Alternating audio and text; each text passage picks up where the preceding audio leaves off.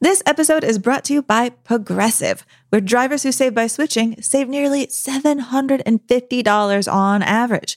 Plus, auto customers qualify for an average of 7 discounts. Quote now at Progressive.com to see if you could save.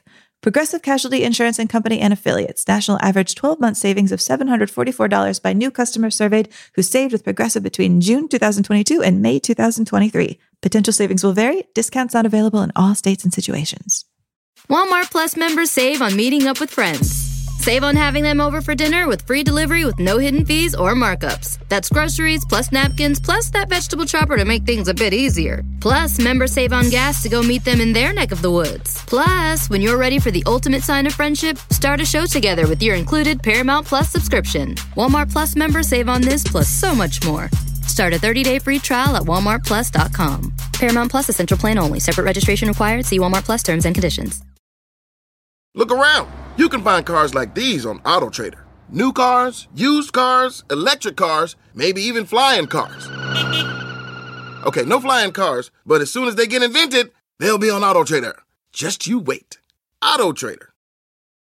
The year is 2013, 14, and 15, and everyone's talking about an ice queen, a crazy man in the desert, and a little boy who grows up to be an older boy. It's the best of the decade, part 2.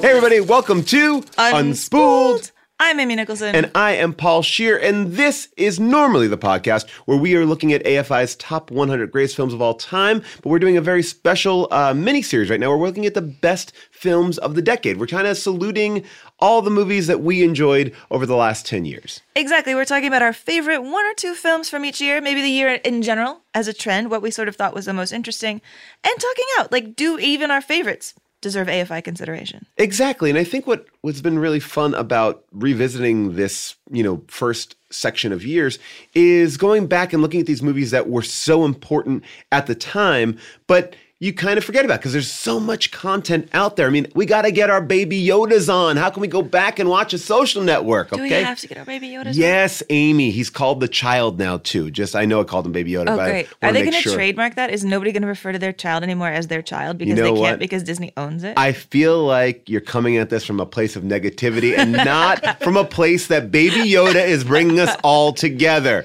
No matter what side of the aisle you're on, people love Baby Yoda. You're right. I'm definitely not coming at this from the position of, oh, wow, that is genius that a show created the memes first and then figured out how an episode could work around it. Oh, man. Amy, I do want to talk to you, though, before we get into the main part of our episode this week, about some of the things going on in film right now. This week, the nominations were announced for the Golden Globes and also the Critics' Choice Awards. The Golden Globes did not nominate any female directors for Best Picture, and the Critics' Choice only nominated 1 female director. And this is a kind of a bumper crop of really award-worthy films directed by women. And I thought that, maybe you'd have a take on that. Yeah, I mean, it's a really strong year across the deck. I mean, part of my take is influenced by, being a critic and being in a bunch of critics groups ourselves and seeing our votes and how our votes are coming together. And, it's a terrific year. I mean, we had our awards come out for LAFCA. I think they're great. I think our awards are great. But the love for all the other films under the surface is just there because the talent pool has gotten so wide and so broad to us, but apparently not to the Golden Globes. And now I'm going to have to like Natalie Portman again because it was last year at the Golden Globes that she made a point of saying here are this year's all male directors at the Golden Globes. And you know what? I hope she does it again. I hope whoever has to introduce them, I hope they do that because the Golden Globes, I mean, nobody takes the Golden Globes seriously when you know the people who are in the Golden Globes. Right.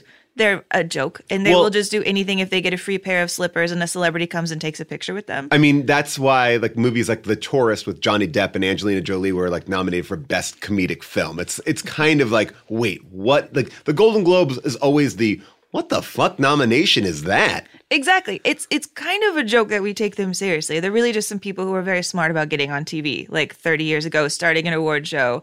And now we all have to pretend that they know what they're talking about. But yet when you go and watch it on TV, it's full of celebrities and stars. And I think that's a real appeal, is that all those people are in the room. Yeah. It's sort of like the MTV Movie Awards with a lot more cachet. And that's almost why they nominate the people that they do, so they can keep all the celebrities in the room. You know, I thought Alma Harrell actually said this really well. Did you see Honey Boy? I haven't. I have the screener. I'm very excited to watch it. I love Honey Boy. Honey Boy is a film that I really loved. That I felt like was just short of getting the nominations I wanted to get in the room. Everybody's amazing in that movie. I think Shia LaBeouf's incredible in it. And she said, her tweet about, everything getting shut out was, she said, "Good morning to everyone that's writing me about the Golden Globes. I feel you, but know this. I was on the inside for the first time this year. These are not our people, and they do not represent us. Do not look for justice in the award system. We are building a new world."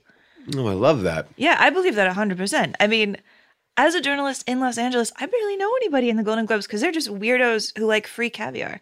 Like No. they are never considered journalists even by us. Well, that's, I mean... Even by us. Even by we us. only have wow, bagels. We only have bagels, and look nobody at buys this, them. the one percenter, Amy, really showing her stripes. You know what, Amy? We'll keep on tracking this as award season kind of comes around, because I think that most people haven't even seen these films yet, haven't gotten a chance to. They're just slowly coming out. Irishman came out about 2 weeks ago, Marriage Story on Netflix, so that allows a lot of people to see these films. And I wanted to talk to you about Marriage Story because I had a theory. I love Noah Baumbach. I'm a big, big fan. I loved Marriage Story, but I thought that Marriage Story was Noah Baumbach's Annie Hall in an interesting way, because it explores like New York, Los Angeles, and it's also about relationships and someone's like slight refusal to grow up. And I was like, oh, this is such an interesting companion piece to Annie Hall. I couldn't not see the similarities. It's very funny. I think I was really blown away by how funny it was, because people are like, oh, you're going to cry. It's going to wreck you. It's going to destroy you. And yes, it has emotional moments, but it's very, very funny. But it really reminded me of Annie Hall. I could not separate the two. It just felt like, oh, this is a very interesting juxtaposition of those two films. No, you're 1,000% right. You're 1,000% right. I saw Marriage Story at Toronto this year, like in September. Yeah. And we did our Annie Hall episode right after that. And when I saw Marriage Story, I loved it. And I still really like that film a lot. But then I rewatched Annie Hall and I was like, oh my God, right. How did I not remember that I'm just rewatching the exact same film made by Noah Baumbach? There's so much in it. And I guess Los Angeles and New York fighting each other about who's cool will never go out of fashion. Although I do feel like that is a fight started solely by New Yorkers, because LA people don't want them to move here, and we're fine if they don't like us. Wow. You know what? I would say as a New Yorker, fuck that. No. You moved here. You moved here. colonized us. Our rents have gone up so much in 10 years. Oh, that is not. 100% your fault. You think that the reason why LA's rent has gone up is because New Yorkers have moved here? 1,000%. You guys were That's like, crazy wow, talk. what a reasonable number. And so they just kept raising numbers. No. You guys thought everything was so cheap. I was out here, man. We used to be so cheap. And then all these New Yorkers started coming out and they're like, I think $3,000 is a perfectly reasonable thing. I was paying $7,000 for a closet.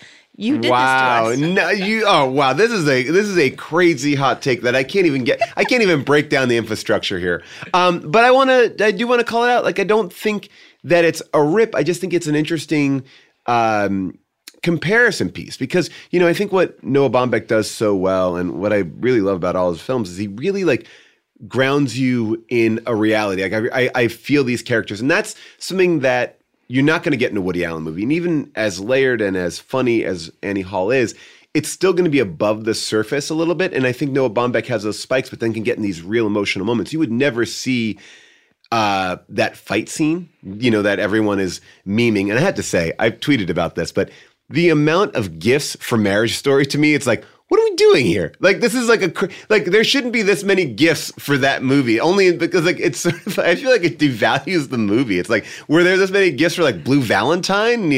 What's going on? I am telling you, I'm kind of fascinated in this, and I'm only now getting vague thoughts about it. But I think there is something genius happening behind the scenes, evil genius, where creators are realizing what moments are going to be great gifts as they're editing a film together, and they're like setting them aside. They're like, oh, this is great. Everybody saw how wonderful the Star is Born gif was when that took off. Or it wasn't even a gif, but like the 4-panel thing. Yeah. People are marketing their films for Twitter memes. I mean, you might be right. There is no way that fucking Baby Yoda just happens to be sipping tea when that is the phrase on Twitter. No way. And I don't care that it's a bone broth. We all know. We all know what it's supposed to be.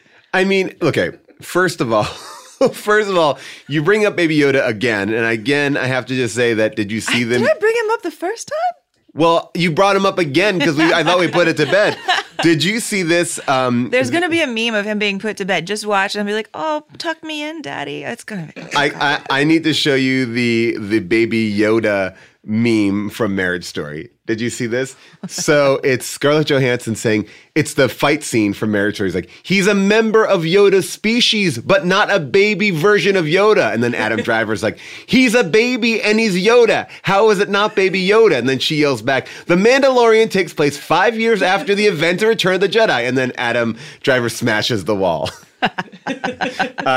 Which is really, I really enjoy it. But I was going to say, like, you would never get those scenes, those powerful scenes in a Woody Allen film. And Woody Allen would not punch a wall. Woody Allen would like move like he might have considered punching a wall, and then he would fall over a house plant, or he'd stumble on it gracefully and be like, "Whoa," and then he would just turn back around. But can I just say, without giving too much away, the scene that you would never get in a Woody Allen movie, the scene that moved me the most in Marriage Story, and I won't say much more because I won't spoil it for anybody, but is the karaoke scene. You would never get that in a Woody Allen movie. I feel like that is that scene for me was like that blew me away. It was beautiful. It was beautiful. It was beautiful. My best friend Eva Faye pointed out on Twitter that Greta Gerwig had a scene in Lady Bird that was also all about singing Sondheim classics. Yeah. And so now she's very convinced when she's writing her fanfic of Greta Gerwig and Noah Baumbach's life that they go home and they do listen to a lot of Sondheim together. I'm in that movie right now, so I will move off it. But I want to hear what people have been saying about what we talked about last week. We had a lot of good people calling in and talking about things that we might have omitted from the list. And one of the big ones that we omitted was Scott Pilgrim versus the World, which Devin, our engineer, was stumping for here as one of the best pictures of the decade. Devin, you want to get on mic here and you want to stump for it for a second?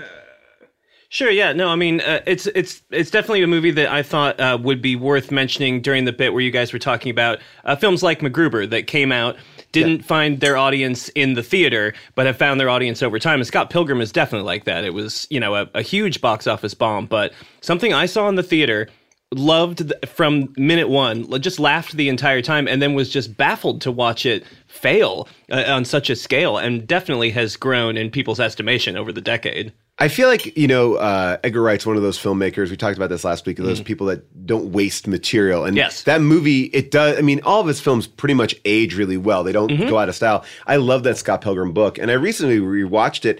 And it really does. It holds up. And that cast is insane. That cast is insane. Yeah, the cast is amazing. And kind of a prescient cast. Yeah. So many people that are like side players in that are now major A-list stars. You mean from the short-term 12 of like comedy. Yeah, exactly. But by the way, you have Brie Larson in that one as well. And you have Aubrey Plaza. And Chris Evans. Chris Evans, yeah. It's a really great cast. Yeah, and it's one of those movies that, for me, like you said about MacGruber, just has joke. Whether it's in the dialogue, in the background, written on a T-shirt, done graphically. It's a movie that is absolutely packed to the gills with jokes from start to finish. I also feel like it's one of the movies that is one of the best comic book movies. Like it really took what a comic book was and directed it like a comic book. Not unlike what Sin City did, but very uniquely different than what we saw in other I guess graphic novel films. Yeah, that's absolutely. more of a graphic novel. Yeah, no, I really enjoyed that film too. I haven't seen it since it came out, but I watched it, I think, twice that year. Yeah. I really liked it. I feel like it was kind of a caffeinated Eternal Sunshine. Yes. Ooh, that's an interesting way to put it. Yeah. I like that. Yeah. It also kind of related to that. Another comedy that I meant to mention and didn't mention that people were talking about on Twitter was Easy A. Oh, I love Easy A. Oh, yeah. Yeah. Fantastic. I mean, talk about prescient to just pinpoint that Emma Stone is going to be a major star. I adore Emma Stone. Yeah. I really think that she is one of the most flexible young actresses we have in terms of her ability to be like serious and funny, to do pratfalls, to sing, to dance, to be like absolutely just mesmerizing in everything she does. She's so effortless that you don't recognize how good she is. And I feel like she gets short shrift for it. Like, because it doesn't seem like she's trying, and she, like, because she just seems, she's not failing at anything that she really does. She just always is like putting in a good performance, but I feel like it doesn't always get like lofted up as much as it should be. Yeah, I mean, I'm very anti La La Land, but I think the only reason La La Land is as good as it is because she's terrific. She's absolutely terrific in that movie. And you believe her so much that you forget that everything she's in and everything her character's doing and reacting to and believes is like nonsense. Right. But she makes you believe. She's so good at it. Well, I love that. And, people also brought up the fact that we talked a little bit about The Master last week, and Kevin Andrew Purchell brought up that there's some strong parallels between Philip Seymour Hoffman and Joaquin Phoenix in The Master to Elizabeth Taylor and Richard Burton in Who's Afraid of Virginia Woolf. And I thought that was actually a really interesting and astute observation. We're starting to see all these parallels, like I just said, with Annie Hall and Marriage Story. You know what I realized another big parallel was? And I saw this weekend as I was watching Home Alone with my kid for the first time. I was like, this is High Noon. I was like, this is High Noon. This is a kid version of High Noon. He's a man with, a person with an island unto himself. And it's great. It's a really great movie. But I was like, oh, little kid High Noon. I like this. I love that. I need to rewatch that. I mean, that's one of the first movies that I remember being a movie. Do you know what I mean? Like, yes. Where it was like there was a movie out and every kid I know saw it and I went to go see it and I made my mom take me a couple times. And you could buy it for $19.99 at the grocery store. That's I remember getting the VHS of that. Sorry to date myself, but it's such a good movie. And what's so great about it too is the side characters, like the uncle in that movie is so fucking funny. John Candy is great. Like everybody who plays a bit part, and that's a John Hughes, I think, staple. Like Planes, Trains, Automobiles, another fantastic movie. Just like Edie McClurg as the ticketing agent. Like there's all these very funny people all planted throughout.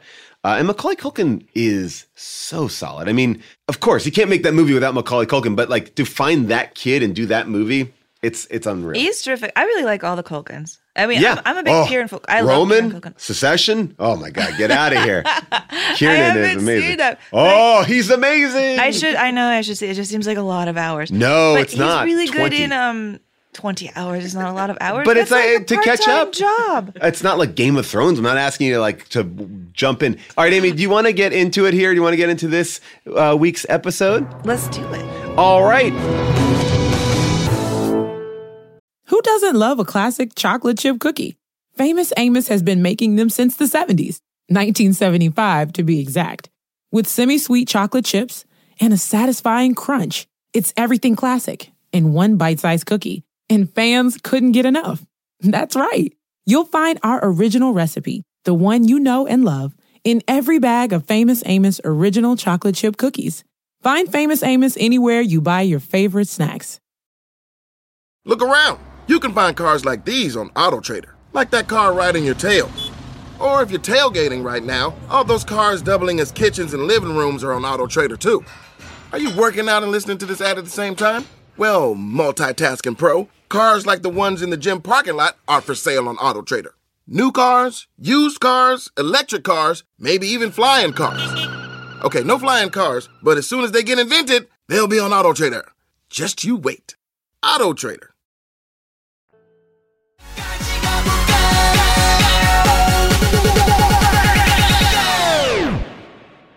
Oppan Gangnam Style. The year is 2013. Psy, the singer of Gangnam Style, replaced Kenny G as the tourism ambassador of South Korea. It's the first year in recorded U.S. history where the consumption of fish surpassed that of beef. The CIA officially acknowledges the existence of Area 51. Star Wars was translated into Navajo, making it the first major motion picture to be translated into any Native American language. PayPal accidentally credited a customer $92 quadrillion. Pope Benedict the 16th became the first pope to step down since 1415. The top song is Thrift Shop by Macklemore. And the Golden Raspberry Award for Worst Picture, and I know we've already talked about our lack of respect for the Golden Raspberries, is Movie 43. Other movies that came in and nominated that year, it was After Earth, Grown Ups 2, The Lone Ranger, and A Medea Christmas. Wow. I have never seen Movie 43, but that's the one where Hugh Jackman has a penis on his face, right? Yes. I believe he has like a penis chin. Wow. Thank you for being technical. Every year I learn so much about our history through you. So I want to appreciate I did not know we ate more fish than beef. And I did not know Kenny G was the ambassador of South Korea. I know. I guess until Psy took over. Wow. I mean, good. Tell me, what is the AFI picking as the best films of this year? Here's the AFI's list of the best films of 2013. And again, these are just in alphabetical order. They don't rank them. 12 Years a Slave, American Hustle, Captain Phillips, Fruitvale Station, Gravity, Her, Inside Llewyn Davis, Nebraska, Saving Mr. Banks, and The Wolf of Wall Street. Wow, it's a pretty big year, right? A pretty solid year. I mean, those are award films. I mean, those are the definition of award films. You know, I was looking at this year and I was really thinking about it, and I wrap my head around two different films. Again, we talk about these two different films all the time, but I have to say that the one film that struck out to me this year, and then I think, and you know, we're still kind of in it, but I think that's important to be recognized, is Frozen. You know, this is the year Frozen comes out, and Frozen is a rare animated film that really captures America. I mean, like its effect on our culture is huge. What year did you have your first kid? Did not have a kid at Frozen. Really? Yeah.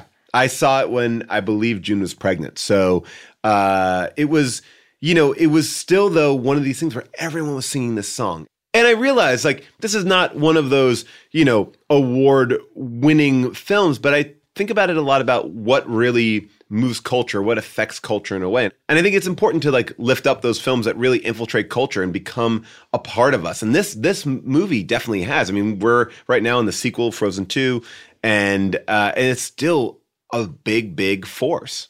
I'm processing because I've never really cared about Frozen. And I feel like I've actually done an okay job ignoring its existence. Really? Yeah.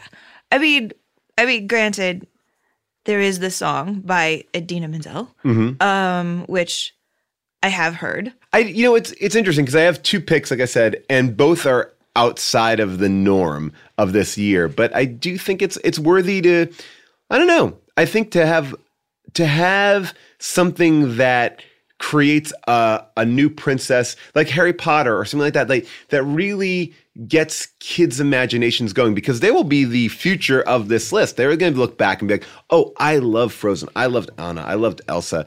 And there's something simple about the story. It feels very basic. Like if you were to say, like, let's look at, you know, Snow White and Frozen, I think you can make the argument that Frozen is a better film and Snow White is, at the point of technology, so impressive. But I think that, you know, if you were to Frozen next to Toy Story, then, you know, it's a little bit more of an interesting debate. But I do think, as far as an animated Disney musical, this is, I mean, it's definitely in the top. I think it's more influential than Lion King. I think it's more influential than Aladdin, and those are the two that I do believe. You mean that. Modern Aladdin or ancient Aladdin? Aladdin, animated Aladdin, yeah. 90s Aladdin. And also live action Aladdin, yes. I mean, I'm talking about the animated. I think as far as like animated Disney musicals, I think that Frozen may be at the top of the heap. I have questions. You genuinely like Frozen?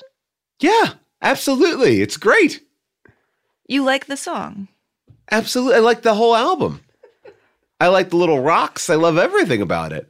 It's great. Have I rewatched it year after year? No, but it's as catchy. It's as, like, I think it's a big movie. I think that people responded to this film the way they responded to Hamilton. It just pulled something together in people. It really has. Oh, now I'm realizing I am the problem because I don't know a single song from Hamilton, and that's been like a point of fact. Okay. I've been very proud of that, and I like to stay ignorant of Hamilton. Oh my God. For no reason, just that it amuses me. I've gone this far without knowing a song from Hamilton, and if I can keep it going, I think that's really all right. funny. So let's go. Let's see what's on your list. I can't have this conversation like with you because I'm just gonna say I think it's an important Disney musical, and maybe not as important as some of the other films on that AFI list. Is this like when you told me about the existence of Baby Shark?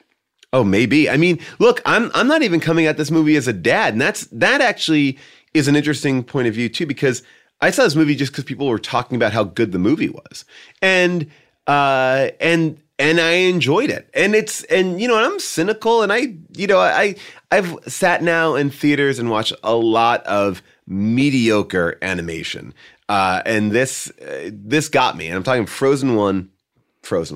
I want to say, and I mean this from the bottom of my heart, I am very happy that this movie makes you happy. Did that come across? Yeah, no, but I mean, look, it's less about me saying this is my favorite movie and me saying that I think that needs to be recognized as an important film. You're right. I do think I have a thing where when I find myself with a really fascinating amount of apathy towards something, I almost just don't see it anymore. Right. Like, do you remember that there was that old episode of what's that British show, Black Mirror, where like if you break up with somebody, you can tune them out of your Yes. consciousness. I think I did that with Frozen. I like love the it. way I've done it with Hamilton. I sort of enjoy walking through the world as just big fuzzy patches. I So mean, this look- is probably as much about me as it is about your capacity for joy. Well, look, I'll tell you this much. I did the same thing when people were talking about The Sopranos. I never watched an episode, and then I finally watched an episode of it, and I was like, oh, yeah, I get it. It's actually fantastic. It's a really brilliant show. That's true. I just feel like there's a luxury in being able to tune something out in popular culture. So like I never saw an episode of The Sopranos either, and it's kind of been nice. It's been Right. nice having a buzz that I never have to care about. No, I hear that. I like that idea, too, to kind of like pick and choose what you are interested in. But let me hear what you're interested in for this year of 2013. Well, I feel like I should maybe make it fair by, and this is not a film I'm putting on the list really, or even putting up for consideration. But Yeah. it's a film that I really care about, and just want to take a second to talk about it. Sure. And that is Ben Stiller's version of The Secret Life of Walter Mitty. Wow, interesting, Amy. Did you All right. see that? I saw it. I saw it before it even came out. That's how much I saw that movie. I really love that film. Really? so This is much. your and so you're talking about a woman who is telling me that she doesn't have joy in her life, is talking about a movie about a man who is trying to find joy in his life. Yeah, maybe I identify. I don't know. Okay, interesting. I don't know. I mean, this is not really my pick for the list, but this is a film that I feel like everybody dumped on because I think there's kind of a thing where we don't take a Ben Stiller movie seriously. Mm-hmm. And I think Ben Stiller has this big, big, big bleeding heart that I always find myself drawn to in his films. He did this film called Brad's Status. Oh, about yes. like, you know, a middle-class guy trying to see if he can afford his kid to get into a rich school. And yes, it's very, very, very, very, very white people problems. And yet that film is really beautiful. And The Secret Life of Walter Mitty is really beautiful. And I don't know. I saw that film kind of expecting to roll my eyes through it and then immediately went back and saw it again and cried. And I kind of want to say that if you were never interested in seeing The Secret Life of Walter Mitty because you're like, oh, I'm sure it's dumb and it's Ben Stiller, it is actually beautiful. It's incredibly well shot, too. It's a beautiful looking film and great cast again. I love this idea, the Walter Mitty story, and I think it was really well done. I like that movie. I kind of think of it as like a bridge movie in a Stiller filmography because it has a lot of great drama in it. And it also still kind of plays in the comedic. I think what I was hoping the movie would do a little bit more is have some more of those comedic big moments. And I feel like in an attempt to kind of make the drama land, they kind of skimp a little bit on the comedy. I think it would have been interesting to see if you could really balance the absurd and the realistic. And we're talking about that a lot today. Like again, Noah Baumbach, who works with Stiller a lot, Woody Allen, who I think is also sharing DNA with Stiller. All these guys, New York guys, come from this very specific thing and kind of finding that unique balance of absurdity and reality and emotion and pathos. It's true. Like, I think if there is a frequency I tend to really tune into as a critic, it is movies with that kind of absurdness to it, where they're getting at something very real, but in a heightened way. Yeah. Is my favorite thing. Like that too. If that was like a giant milkshake, I would just be devouring that all the time. Like that's would what I drink love. that milkshake? I would drink it all up. I love that. I love like stuff that is heightened to get to what's true. I like that. But that is not my pick of the year. I mean, I just wanted to squeeze it in because why not? So other things I thought about in Discarded, I thought about Spring Breakers, which I just thought was like, I mean, it took Indie World by storm, but it was sort of disposable but kind of fun. I totally agree. It's such a fun movie. Pain and Gain, the same thing. That Really? Michael Bay. Did not like that movie. Oh, really? I thought that movie would be so much better if it was directed by like the Coen brothers. Like that was a story that I feel got washed up. Great cast, right? And amazing story. But I felt like it leaned a little bit into like action movie territory to a certain degree, where I think it could have been sloppier and more fun. I just feel like tonally it didn't hit the things that I wanted it to hit, and I like elements of it. I just wish. I mean, that's one of those movies I was like, oh man, I wish it was just that everything the same, but just a different director. And that's Michael Bay. And I appreciate Michael Bay doing taking a shot outside of his comfort zone. And I think he was very passionate about it. But I think there's still an element of the guy who's directing like Transformers and these big ass action movies that he can't really escape from in that movie. And while there are really great performances in there too. That's fair. That's fair. That's fair. Honestly, when I think about that movie, the main thing I think of is just everybody's pants. They're bright neon pants. They're great. What I ended up going to was Spike Jonze's Her. Ooh, yes. I really, really, really adore this movie. You know, this is the one where Joaquin Phoenix, it's a slightly futuristic version of the world where everybody has an operating system that is intelligent. It learns how to deal with your phone.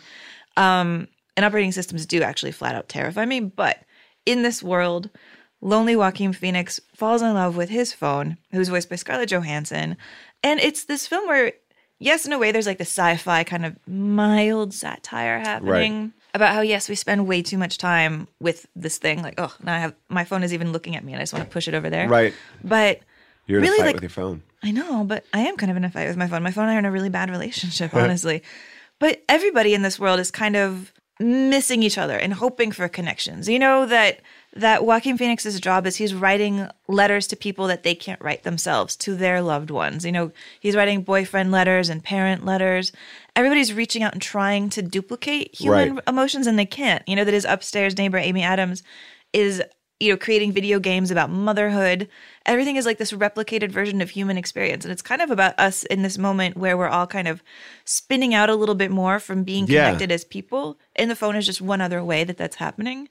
Yeah, I totally love this film. And I love Joaquin in this film, but I also love the voice of the phone. Now, it's really interesting, though, because the actress that was originally the voice of the phone, who was literally in a box off to the side of the stage, who he was interacting with, and I think they have this amazing chemistry, is not the voice actually in the film. In the film, it's Scarlett Johansson.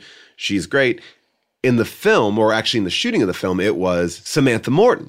And I always think about that in the film. It's interesting because I think that Samantha Morton maybe helped Joaquin get this amazing performance, and she doesn't get her due for actually being the voice of the phone, because that relationship is such an integral part. I mean, it is the movie. It's a relationship film, and I don't know. I always think about that in that film, like that little disconnect. It's true. Like, I think what I heard went wrong, and nobody's ever really said it outright, is that when Spike Jonze directed Samantha Morton in The Box, and Samantha Morton's a great actress, he directed her to do it slightly more robotic-y, to be slightly more of a computer, because I think he thought that was what the film he had in mind, was for her to be like, yes, let's go out and have a great day. Right, what and then Siri in the actually editing sounds like. room, he sort of realized he needed a more human voice, and he just it. swapped it out.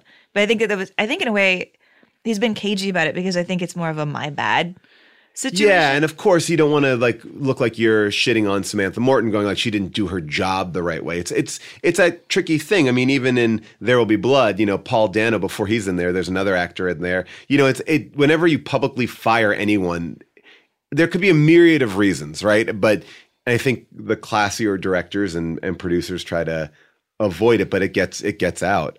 It does. And I pulled a clip from her because I thought it reminded me of something from last week, which is, if there is a trend so far in the first couple films, it's that Rooney Mara gets to show up and be the voice of reason. Ooh. So this is Rooney Mara talking to Joaquin Phoenix. She's his ex-wife. So what's she like? Well, her name's Samantha, and she's an operating system. She's really complex and interesting. Wait. And it's only been a few. I'm sorry. You're dating your computer? No, she's not just a computer. She's her own person. And she doesn't just do whatever I say. I didn't say that. But it does make me very sad that you can't handle real emotions, Theodore. They are real emotions. How would you know what... What? Say it. Am I really that scary? Say it. How do I know what? How are you guys doing here? Fine, we're fine. We used to be married, but he couldn't handle me. He wanted to put me on Prozac, and now he's madly in love with his laptop. Well, if you'd heard the conversation in context, what I was trying to say... I've always wanted to have a wife without the challenges of actually dealing with anything real. I'm glad that you found someone. It's perfect. Wow, I love that. Yeah, she just comes into every film and she's like, let me tell you what your problem is, man. But yeah, that's my pick. And also, if I can say something really superficial about this film, I love all the fashion in it, especially Amy Adams' little button-ups that she wears, all the pastels with the sweaters. And I have spent my life trying to find those clothes, and I can't. Well, Spike Jonze did a great job of like creating a future that felt very tangible and realistic, but it didn't feel like our time. And I love that. I love that subtle distinction of making it futuristic, but not like we're in an alternate future or something like that. I love all that. Now, my question to you is, did you love Jexi as much as her? Jexi? Jexi? You did not see Jexi? Came out this year, yeah. Adam Devine falls in love with his phone. No, I did not see Jexi. I'm not even making a statement about it because I have not seen Jexi, but I did find it so interesting that Jexi is exactly her, but I guess leaning more towards the comedic. It's got a great cast, but I was really struck by it. I was like, this is just her. This is her. All right. So, Amy, I told you that I had 2 picks. I wanted to talk about a couple of films. I think that Rian Johnson did such a great job of talking about Under the Skin that I'm not even going to get back into that. But the movie I wanted to talk about as well was the end of a trilogy here in this year, which was Before Midnight. Oh, I'm glad you're saying that. Because I love these movies, all 3 of them. And it's one of those great trilogies that I think is on the side. And I don't know if Before Midnight is my favorite one of them, but what I love about Linklater and what I think he does, and we're talking about it later on too, is he tracks the growth of these performers and he creates these sequels that are unlike anything that we have in modern film, modern narrative film. And there is something so wonderful about this relationship and the conclusion of this relationship. And maybe it's not the conclusion, who knows? But I would argue that these 3 films are important, and I love them all. And this one is a little bit sadder than the others, but also it's just a great chance to kind of revisit these characters. And Before Midnight was a real treat, and it just came out of nowhere. I wasn't expecting it, and it was it's a great way to kind of see these actors. And Ethan Hawke is a guy who I think I continue to have more and more respect for. I feel like he was this like hot, kind of brooding guy who came out of like New York and, was in Reality Bites. I think he could have went in one direction and he's kind of gone in this other direction. And interesting to talk about Reality Bites because Ben Stiller, another interesting Ben Stiller movie, but he's just continuing to make these really interesting films consistently over and over again. And I love him in this. And I love Julie Delpy. She's so good too. And she kind of did her own version of this with Chris Rock a couple years ago. Yeah, as well. like A Day in New York, and then she did like A Day in Paris. Yeah, she does these day movies. Yeah, so I just think these movies are worth watching. And here's a clip of just a little fun scene from that film. And I am not in conflict about it, okay? But if what you want is like a laundry list of all the things about you that piss me off, I could give it to you. Yeah, I want to hear.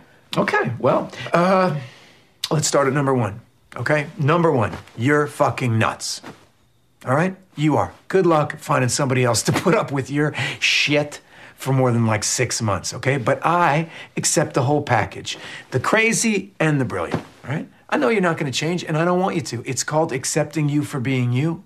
Yeah, okay. I asked you a question.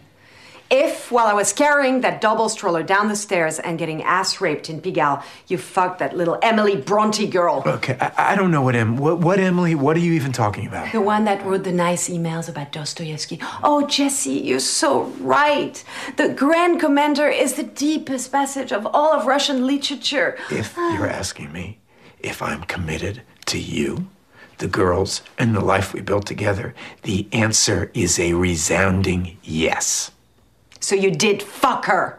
Thank you very much. So that was a movie that I really just wanted to give attention to, and I don't know which one I would pick, and I kind of, again, view all these movies as one, and I kind of do that a lot when I think about the AFI list, especially a movie like this or Lord of the Rings that are so a part of each other. They're not, they can't kind of be singled out in a way. Even though they are separate films, I feel like they are telling one kind of great story. Yeah, no, I think that's a great pick. And to your point about Ethan Hawke, especially as an actor, I think of him as one of the most prescient actors we have in Hollywood today because he, to me, seems like the very first big name who realized that the future of making movies is that budgets are going to drop dramatically, and you should just take points or percentages later on and not worry about salary, and then do that to make more interesting work. I think he really early on was like, yes, because one of his best friends from the 90s, going all the way back, is Jason Blum of Blumhouse. Oh, wow. And so he was really early on in doing like the Purge franchise and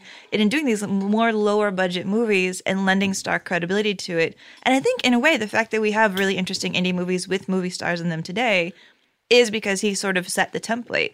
People were sort of surprised that Ethan Hawke was going to be doing a low-budget horror film, but now so many great actors are doing low-budget horror films, low-budget lots of things. We talk about her a few times already, but Scarlett Johansson is another great example of someone who I think does a big-budget film for them and then does the most interesting work. Under the Skin is one of those great examples, but I feel like she's always popping up, whether it's Marriage Story, it's her, whatever. She's really one of those actresses that I feel like her body of work and her, her connection to smaller material is amazing. Yeah, it's really true. I mean, that's my favorite thing about seeing people try to use their power for good. Even when Chris Evans directed his own film, he did like a little romantic comedy. I can't remember the name. I remember that, yeah. It was charming. I was like, thank you, Chris Evans, for like using your Marvel clout to try to make this little film on your own. Well, that's what I think the best thing about Marvel is. It gives these actors a chance to really finance these films worldwide because they are a worldwide star. I even think that a movie like Chef, where Favreau goes and makes his own film, he can, it allows, an artistic freedom that you don't often get. And whether or not you like the end product, it's less important, but it's just cool that people can make it. And I think that I like that world that we live in where it's just sort of like, yeah, I can get a budget for this and why not? And why not, bring attention to your smaller project by, popping in one or two Avengers in there. It's true. Although if I do have a problem with the fact that the Avengers franchises won't die and how that affects the actors and what they do on in between, it's more even for the men, I think, than the women.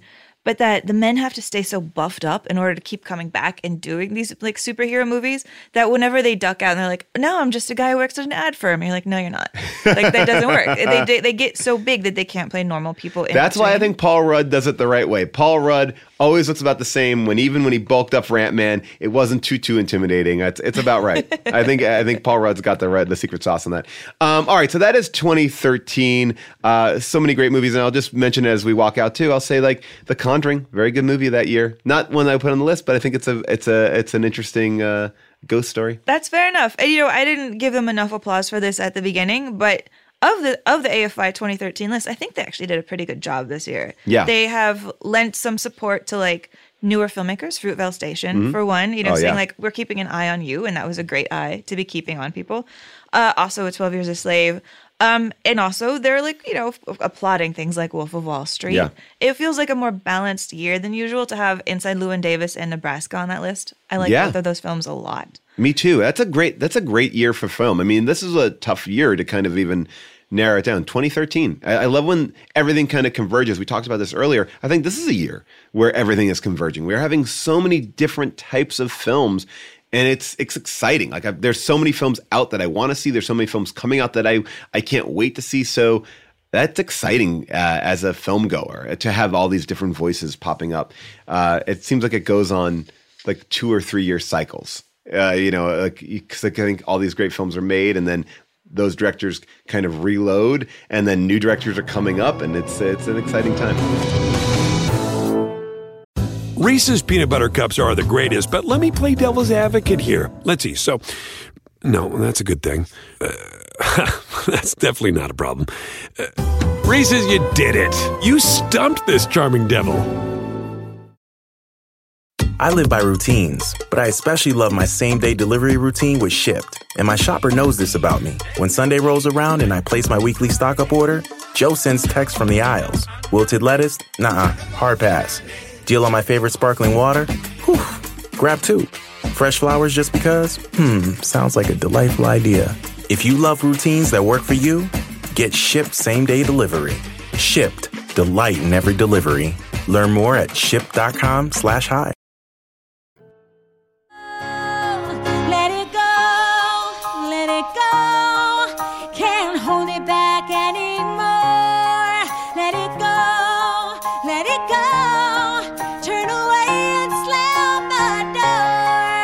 Amy, the year is 2014. Malaysia Airlines Flight 370 disappeared without a trace. The ALS Association received over $100 million in donations compared to under $3 million the year before, thanks to the Ice Bucket Challenge. Guinness awarded the Betty White as the longest TV career for an entertainer. And during its 10-theater and 3-day opening, United Passions became the absolute lowest opening film in U.S. box office history, grossing only $941. The top song is Happy by Pharrell, and the Golden Raspberry Award went to Saving Christmas. Other films that were up for Razzies that year were Left Behind, Legend of Hercules, Teenage Mutant Ninja Turtles, Transformers, Age of Extinction. And what did the AFI salute this year? The AFI gave their awards to American Sniper, Birdman, Boyhood, Foxcatcher, The Imitation Game, Interstellar, Into the Woods, Nightcrawler, Selma, Unbroken, and Whiplash. And actually, I was going to read out the full title of Birdman, but then I thought I'd try to pop quiz you and see if you remember it. Wow, I know it has a title kind of like that Fiona Apple album, right? It's a much longer thing where it just keeps on going on, right? Yeah, it's got an or and then a parenthetical. Oh boy, I don't remember it at all. What is it? All right, I'm going to give people 3 seconds at home to scream the answer into their headphones. 1, 2, 3. Birdman or parenthetical, The Unexpected Virtue of Ignorance. Ooh, I love it. I love it. Birdman's a really interesting film to me because it's a film that won a ton of Oscars in this year. And it's a visually stunning film.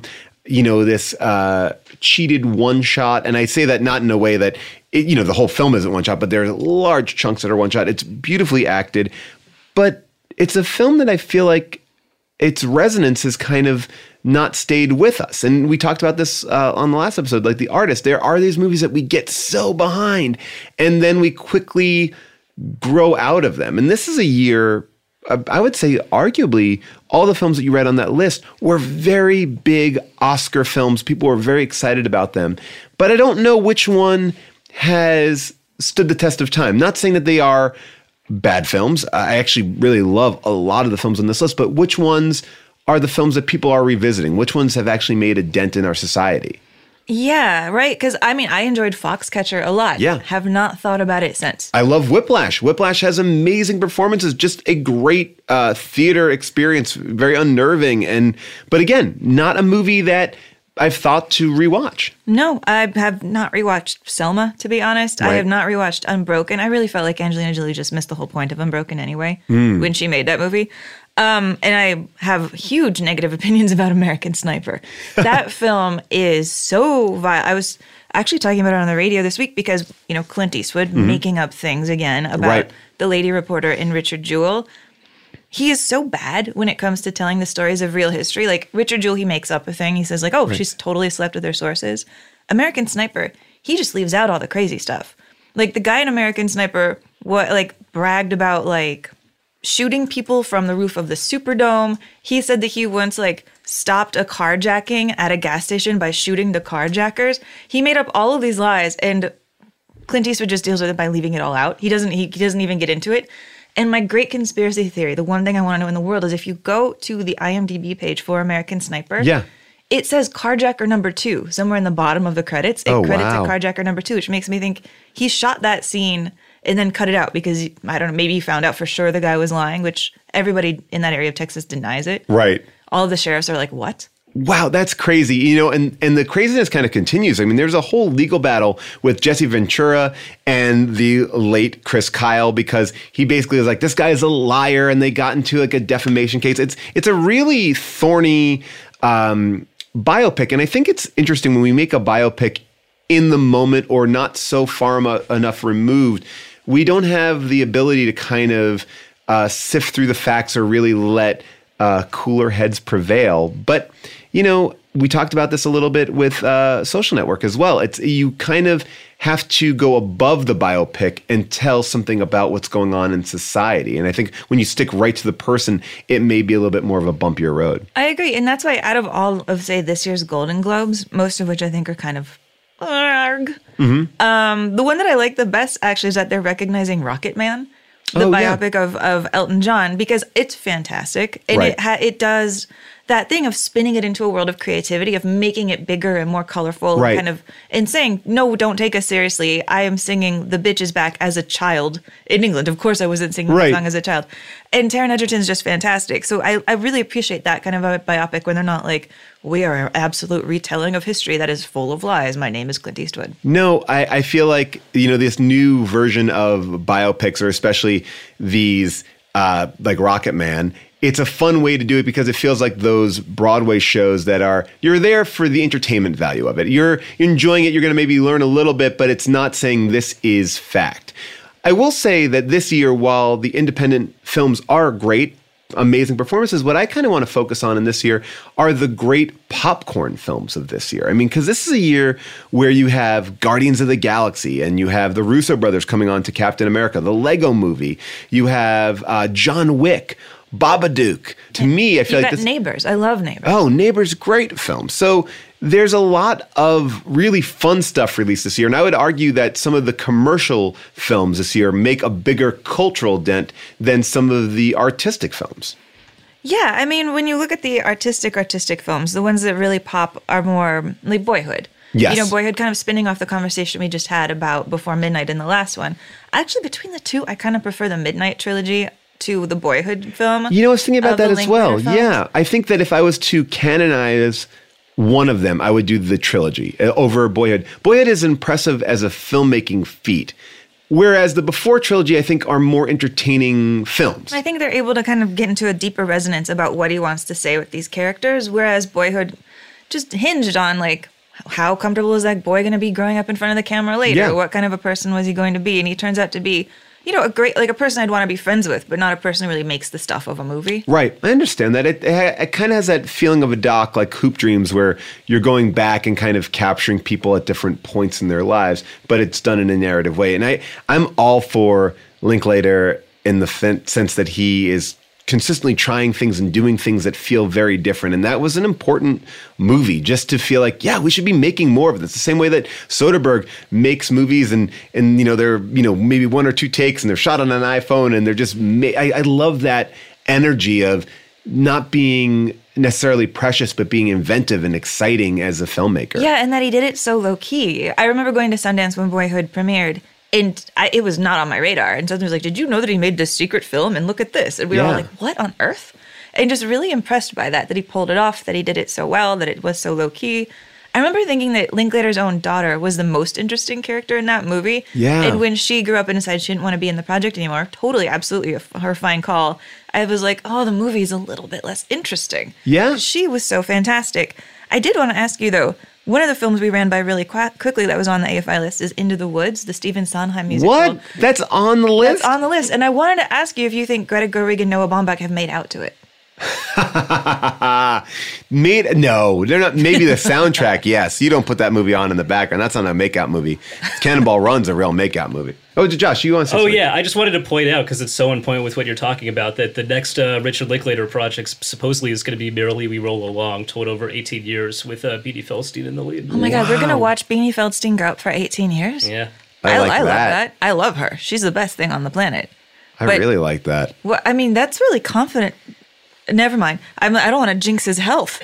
Sorry. I'm not going to jinx anybody's health. I'll just be Clint over Eastwood's here. still making movies. He's fine. Keep healthy. It's like, I mean, it actually was really hard for me to pick a film because I wrestled with Boyhood, but then I went back and I said, well, but I like the Before trilogy more. And then I wrestled with John Wick because I was like, well, John Wick is such a fun, exciting movie, and then I think about, would I rather have John Wick or The Matrix on the AFI list? And I think I would rather have The Matrix on the AFI list. And I do, I went back and forth, and I know I brought up Fast Five as a movie that was important for pop culture. And I do think that there's an element of John Wick that is brought out by Fast Five, and Fast Five is a little bit before it. I mean, I don't know. Lego Movie I wrestled with as well. Lego Movie is such a fun way of doing animation in a different way. And I love to salute animation. I also just love that Disney couldn't have Star Wars, so they made Guardians, and then they get Star Wars, but Guardians becomes its own kind of like combo between Star Wars and Indiana Jones, which is really fun. And Those plucky little upstarts. Do they also own Indiana Jones? Yes, I mean they own everything in Lucasfilm. But yeah, so it was a hard one for me to wrestle around because I also really appreciate Birdman, and I'm curious to see what you picked because I think I picked one, and I have a caveat to it. So what did you pick? I picked two things. Okay. But I'm going to start with one that I didn't pick but came very close to picking. Okay. Because it actually, I think, had a huge impact, real world, physical, tangible, still seeing the effects of it today, and that is The Interview. Do you remember the interview madness at the end of the year when they found out that North Korea my God, yes, hacked into Sony, and then Barack Obama had to get on TV and give this speech? We cannot have a society in which some dictator someplace can start imposing censorship here in the United States. Because if somebody is able to intimidate folks out of releasing a satirical movie, imagine what they start doing when they see a documentary that they don't like or news reports that they don't like. Again, I'm sympathetic that Sony as a private company was worried about liabilities and this and that and the other. I wish they'd spoken to me first. I would have told them, do not get into a pattern in which you're intimidated by these kinds of criminal attacks. They caused a lot of damage, and we will respond. We will respond proportionally, and we'll respond in a place and time and manner that we choose. It's not something that I will announce here today at a press conference. I mean, to recap everyone's memory, so Kim Jong-un was very mad about this fictional comedy made where James Franco and Seth Rogen go interview him. He hacked into Sony, causing absolute chaos, causing massive turnover there, costing them a lot of money. Sony decided to pull the film and not show the interview at all for a very brief moment. And then that's when Barack Obama got on stage and gave this speech. And there was a moment where it almost felt like we might enter a war because of the interview. And it is astonishing to me what it says about this decade that was only 5 years ago, and I barely even remember that happened. Well, it's so funny you bring that up. That was such a I completely forgot about that film in the sense that I think it was a scary film. I remember they released it on Netflix really quickly. I know many people involved in that film, and what a scary time it was for them, and the effects of that for a little bit of time. And what it overshadows, one, is that it's a fun movie with really great performances. Randall Park is absolutely fantastic in that movie. I actually think James Franco gives an amazing performance as this kind of, Mario Lopez-esque entertainment reporter. There's a lot of really fun things in it. And I really love that it captures something that I think that Seth Rogen and Evan Goldberg do a lot, which is like push boundaries. And it's a scary time. We talk about, can we be funny anymore? Can we say stuff? And this is where we should be having that conversation. Can we push artistic boundaries? No, but we're talking about it like, hey, can we call so-and-so a such and such? Like that's not where we should be pushing boundaries. You should be pushing boundaries like this. And I love that this film is released, and I love that it did get out, and it is an important movie. And I think in the landscape of American cinema, you've kind of, I know you haven't picked this, but now you kind of want to make me hang this up on a shelf because I think it is important for what it did in our culture. No other film is like this in American culture in a big studio system with huge stars. No, not at all. Not at all. And I love it. There's such bravery to it. I wrote a cover story for the LA Weekly on it when it came out, and about comedy and politics, in talking about things like Charlie Chaplin doing The Great Dictator, a film that I really love. And I think comedians really have this power of going after powerful people when they do it in this brilliant way of undermining them. Yeah. Charlie Chaplin's whole strategy with making fun of Hitler was to have him dancing with a little ball, making him a fool, making him look silly, not making him this kind of larger-than-life evil satire figure, but showing him to be ridiculous. And that's exactly what The Interview did as well. I don't know, right now I feel like so much of our approach when it comes to comedy in dealing with horrible things happening in the world is just to kind of machine gun it and go big. But I think that when there's a lightness to it, even, it's just as effective, if not more effective. I totally agree with you. And unfortunately, in the microscope of this moment, I think that too much weight was put on this film. Like, what was it saying? What was it really doing? And it's like, no, it's just a funny comedy. It's a satire. Like, and I think people wanted it to be more scathing than it was, and they weren't just looking at the simple comedy of it. And it would be an interesting movie to kind of revisit now and just be like, oh, I can enjoy this, because it felt like it had to be more important than it actually was. It's true. But anyways, that's not what I picked. That's not what I picked. Here, I'll do my first pick. Okay. My first pick is a film that actually was on that AFI list, and it is Nightcrawler. Great pick. Another one of my favorite films, and a film that I think about Jake Gyllenhaal all the time. And this is, one of the, I think all the time. All the time? No, I just think of him as being. Thinking about him right now. Oh, I love him. I just do think he's one of those. We talk about this with Scarlett Johansson, like. He's, again, one of these really fascinating performers who's always doing something different and interesting. And I love the choices that he makes. And his, I think, performances sometimes go a little bit unnoticed, under the radar a bit. And I'm such a fan of him. And I've become a bigger fan of him based on his appearances on Howard Stern, because he's so unaffected and funny. And he was also on Mystery Box with, like, Starlee Klein. And just... like, you feel like, oh, this is like just a fun guy. He doesn't take himself too seriously. And I just love his energy and attitude so much. Yeah, totally. And I think Nightcrawler was just such a smart film. I mean, it's written and directed by Dan Gilroy. I think it was his debut directorial film. Really? Yeah. For people who haven't seen it, it's about a guy who decides to become a stringer. And what a stringer is they're these kind of news ghouls who listen to police scanners, figure out when there's accidents, robberies, break-ins, anything sort of dark and twisted that would be a huge hit on the late night news. And they run over there with their cameras and they sell their footage to whoever is the highest bidder. And this film, we talk a lot about these kind of troubled characters. And I think Lou Bloom is very much in the history of a taxi driver, or even of the Joker, somebody who the present day award-laden nominated film, The Joker, of somebody trying to figure out what their place is when they don't have a moral compass. I pulled one clip from this movie that I love because this film also has a terrific performance by Rene Russo. Oh, she's amazing in it. Amazing. She plays his boss at the news station. She's also Dan Gilroy's wife, so I love that he gave her this terrific role. And this is a scene where she goes out for dinner with Lou, just assuming it's like an employee dinner, and he tries to blackmail her sexually. Let me put this politely. I only came out to dinner with you, Lou, purely as a professional courtesy. Thank you.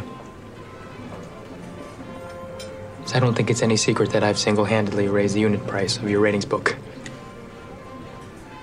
Our ratings book price? Whoa. I'm a very fast learner. We had a conversation where I specifically mentioned that. Do you remember that? Well, do you? Yes. I recently learned, for instance, that most Americans watch local news to stay informed. I also learned that the average half hour of Los Angeles television news packs all of its local government coverage, including law enforcement, budget, transportation, education, and immigration, into 22 seconds. Local crime stories, however, not only usually led the news, but filled 14 times the broadcast, averaging 5 minutes and 7 seconds. KWLA relies heavily on such stories. With Los Angeles crime rates going down, I think that makes items like mine particularly valuable, like rare animals. I can only imagine that your needs will increase during next month's rating sweeps period.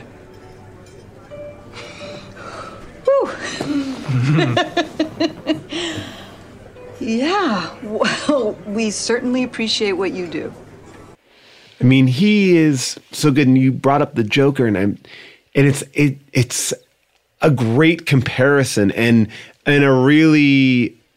I mean, we were talking about the Joker being grounded in the real world, but this is like, this character is, it's just as weird, and I don't know, it makes me feel as uncomfortable as that character did. Yeah, and it is really funny that both Joaquin Phoenix and Jake Gyllenhaal lost a ton of weight to play these men. There's not really a reason why you would have to, but they both just chose to make them skinny and haunted. I think Nightcrawler is really our generation's Network.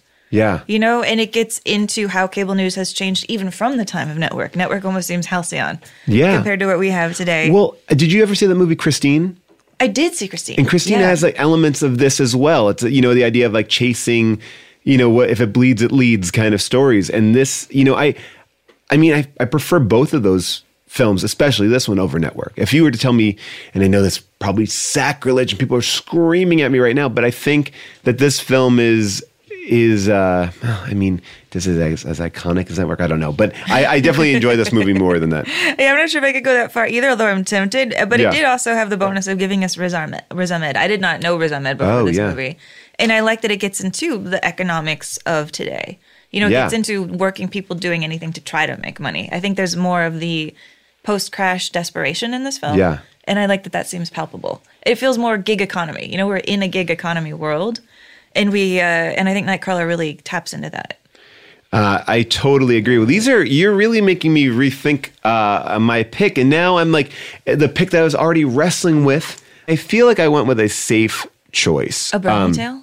What? A brony tale? Yes. You know, the stories of the ponies are important for what they're saying about society. And we can be cute, but we can also have a purpose. And that's something that I feel so much for myself. No, I went with a movie that I really love and I think captures what I love about this director, which is The Grand Budapest Hotel. That was my second pick. Really? Yes, go on. All right. Well, I wrestled with it because, let me just get my disclaimer out of the way. Is it my favorite Wes Anderson movie? I don't know. I think that I'm always going to wrestle between Tenenbaums and Rushmore, right? But Budapest Hotel is one that I really feel like I think about a lot. I think it captures a lot of the fun of things that I loved in Life Aquatic, but I don't necessarily love Life Aquatic. It's not my favorite one of his films. I think it has an amazing performance by Ralph Fiennes in this film. I mean, it's such a beautiful film. And it reminds me of one of my favorite films, which we talked about here on the show last year, Paddington. It has some elements of Paddington to it, especially the jail section where they are kind of running their little mission. But I just love this movie, and I think it looks so good, and it kind of captures a little bit of everything from Wes Anderson. And that's what I really like about it. I kind of feel like, you know, directors will kind of keep on remixing the same things. You know, I think Martin Scorsese is taking elements of things and putting it all together, and you get The Irishman. And I feel like this is a good example of a director playing in the same ponds, playing with actors that he already has, getting into his own little quirks. And this is like the perfect dollhouse of a movie. And I think of it as like that. It just feels like you're in this little creation, and it's not as niche as Fantastic Mr. Fox, which I also love, but it also feels like a puppet master kind of manipulating all these characters. I really, really, really like this movie. No, I'm 100% with you. I actually am not that huge historically of a Wes Anderson fan because I feel like his films, you said kind of like a toy room or something. Yeah. I feel like they can get really airless. Okay. And before this movie, I was on a streak of just being really against him because I had seen Darjeeling Limited. I just really hate that movie. Yeah. I'm not the biggest fan of that. No, and I felt like it just calcified everything he had been doing so wrong, which is caring more about the wallpaper than the characters. And like he has this thing that he does in a lot of his movies where something innocent or young or tangential dies, you know, whether it's a dog or a small Indian child, so that his white men in the lead can have the tiniest little bit of emotional growth, just the tiniest. Right. And Darjeeling Limited was literally a film where like these brothers are running around moaning over fake problems, and all of these like local Indian people are carrying their baggage literally. And it's a comic point. And I was like, oh, Wes Anderson, I'm done with you.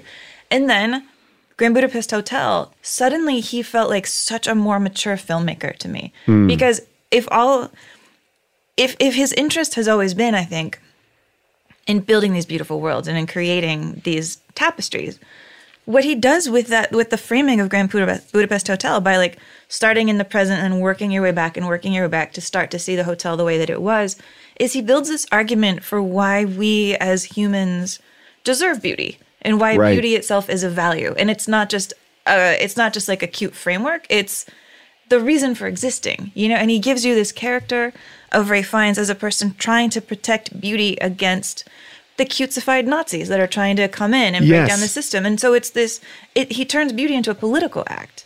And I really admire that about this film. No, I think you understand why he is connected to those, or that idea of the minutia and the detail. And I think that this is a really interesting film because as he's gone on as a filmmaker, he has continued to make dollhouse type of movies. I also love the dog film as well, The Isle of Dogs. But I do like Isle of Dogs. But it's very I don't know. It just becomes very, very unique, and I feel like this is his.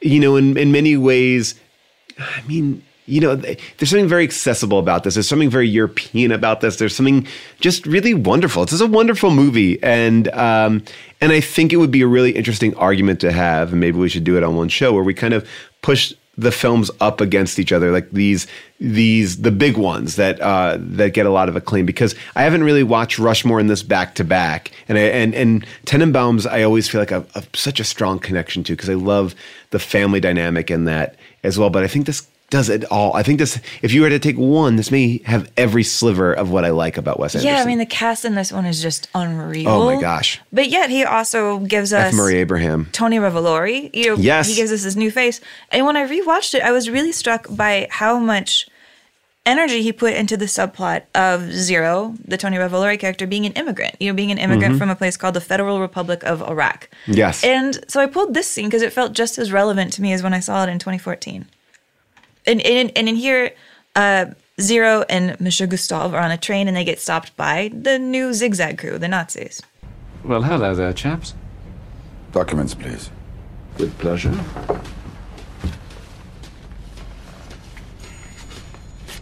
It's not a very flattering portrait, I'm afraid. I was once considered a great beauty. What's the F stand for? Fritz? France. France. I knew it! He's making a funny face. That's a migratory visa with stage 3 worker status, France, darling. He's with me. Come outside, please. Now, wait a minute. Sit down, Zero. His papers are in order. I cross-referenced them myself with the Bureau of Labor and Servitude. You can't arrest him simply because he's a bloody immigrant. He hasn't done anything wrong.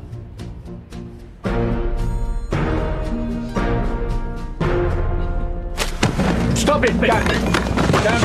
Never mind, Monsieur Gustave. Let them proceed. Ow! That hurt! You filthy goddamn pockmarked fascist assholes! Take your hands off my lobby boy! I mean, that scene's just so shocking. You see him with a bloody nose. Yes. This man who's been so refined and so polite, finally cursing, bloody nose, this is what he's willing to fight for. And there's this line towards the end of the film that I just think is so beautiful, where they're talking about, like, what did this hotel mean to Monsieur Gustave? Mm-hmm. And grown-up Zero says, to be frank, I think his world vanished long before he entered it, but he sustained the illusion with a marvelous grace. Oh, I love that. It's just beautiful. I'm so glad you picked this movie. Yeah, I love that. That's our first connection, our first handshake on this one. Brain connection. I love it. But before we move on to 2015, I just want to give out the quickest shout-outs to people who might be looking for something to rent from this year that they haven't seen. Get On Up, we were talking about the best kind of style of musical biopics. Get On Up, I think the James Brown one is one of the best things it's ever done. It and Rocketman are really similar. I love that film. Chadwick Boseman's amazing. I was so upset. I auditioned for a part in that movie. I wanted it so bad.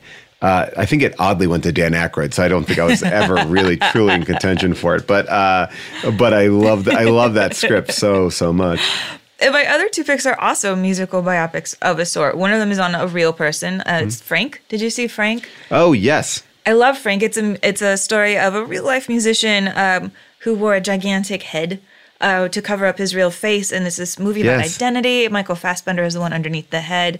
It's written by John Ronson, who's probably one of my favorite nonfiction journalists. He did The Men Who Stare at Goats, which is an incredible book. Great book. Incredible book. And So You've Been Publicly Shamed.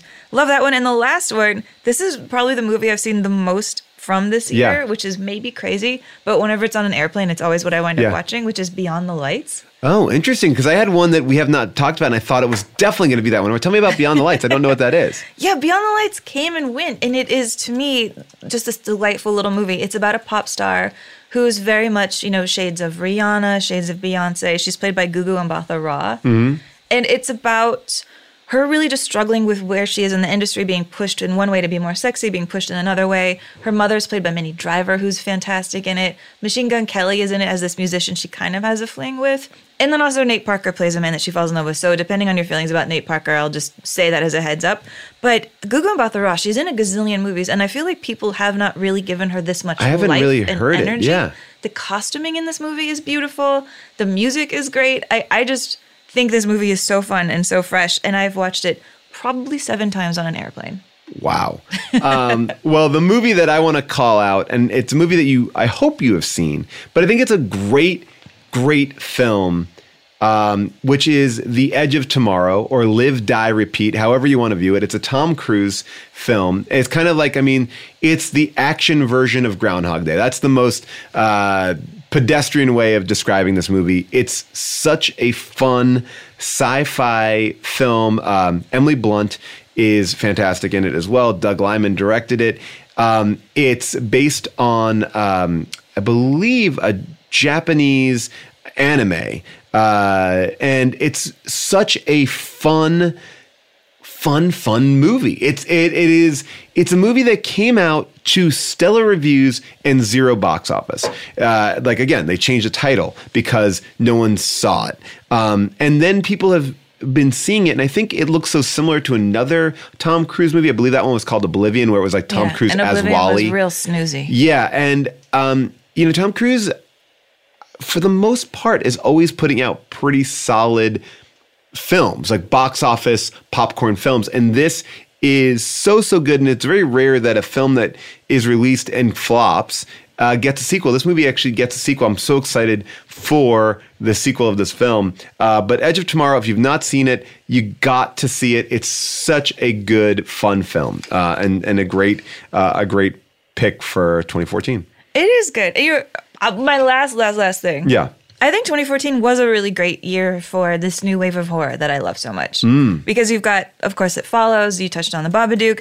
Unfriended was really fun. Unfriended 2 was kind of nonsense, but Unfriended 2 was great. And if people haven't seen The Guest, I really like The Guest. I love The Guest. Such a good movie. Well, Dan Stevens, when he comes out of the bathroom with all of that shower mist, oh my God. And the music is so beautiful. And they also made Your Next, which is a great horror film. But The Guest is fun. And it was one of those films that, like, one night on iTunes, I was like, no, see what this is. And I loved it. Yeah. And really it's fun sexy. film. It's rare to see a movie with a little bit of sex appeal like that. And beautifully shot. All right. So, Amy, we've pretty much mentioned every film in 2014. It was a good year. It was a good year. And Birdman, now, or The Unexpected Virtue of Ignorance being, of course, the best. The best.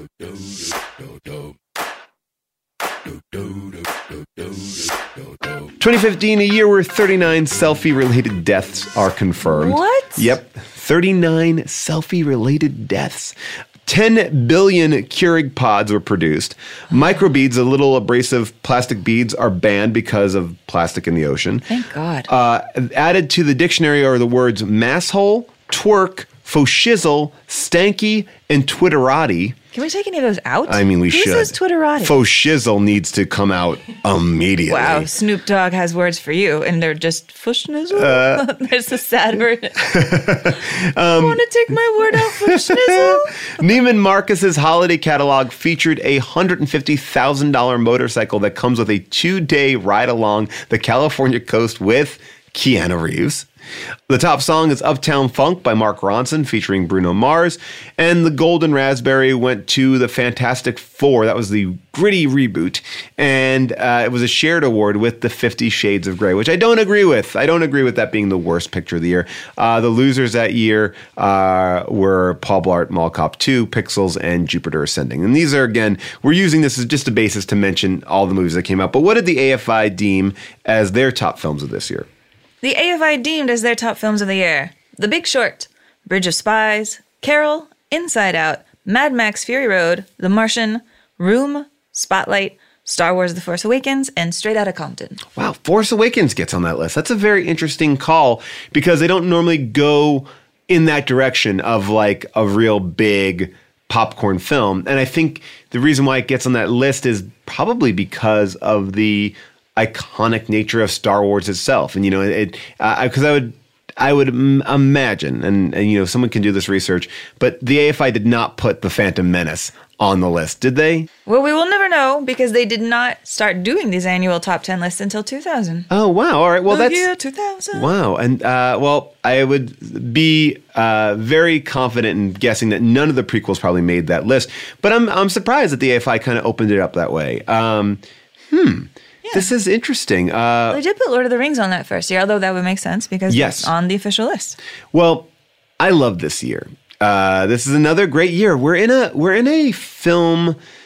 good film state. I think 2015 is great. I think there's one clear film to me. So maybe we'll put that on the side for a second and talk about some of the films that were out that we loved. And I'll start off and just say that I love The Lobster. I love The Lobster. Lobster is a great film. And it's one of those films that is, I think, upsetting to a lot of people. I've talked to people who really can't take it. So I have to like check myself sometimes because maybe I like things that are a little bit darker. But this is Yorgos Lanthimos, and I'm hopefully pronouncing that correctly. But I'm a fan of what he does. I am all in on his films. I've gotten to see a premiere of Sacred Deer, which was being in that audience. The crowd went bananas. It was insane. The Favorite we talked about a lot last year. Such a great film. But The Lobster is such a uniquely quirky film with Colin Farrell just doing a great job in it. And if basically, if you need to know anything about it, it's a dystopian society in the future where if you don't find love, or if you're not in love, you basically will be turned into an animal of your choice. And Colin Farrell is put into this like facility where he has to find love within 45 days. And if he can't, he'll be turned into a lobster. Which he chooses because he says they're blue bloods and they also can live for 100 years. I mean, but why would you want to? Why would you want to? Do you have the sentience of a man in a lobster body? It seems like a hellish nightscape.